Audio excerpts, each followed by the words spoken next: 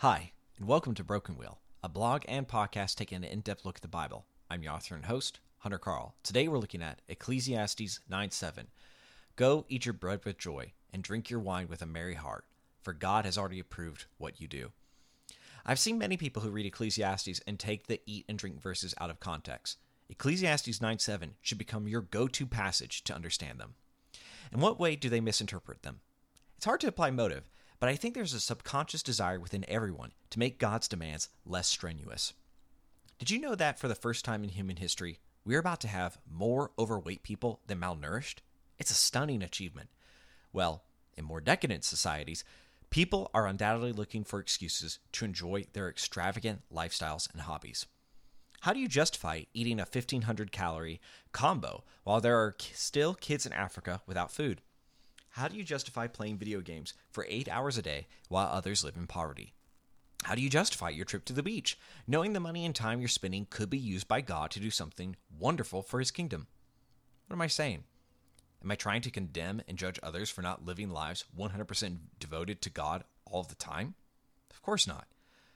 What I am describing is an internal dialogue and struggle I think we all face, primarily because we do not know how to rest properly.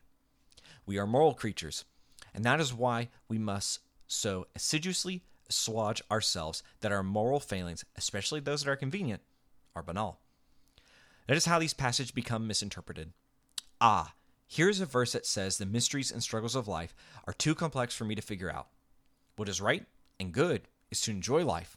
I'll make sure to spend my money on life's gentle pleasures, as certainly I cannot be expected to right all the world's wrongs. Well, I get that. And I think to some extent it may be true. But that isn't what these verses are arguing. Remember what the past 6 verses have been discussing? They've been a lament that the consequences in our life are not proof of God's favor or disapproval. What does the end of our verse say?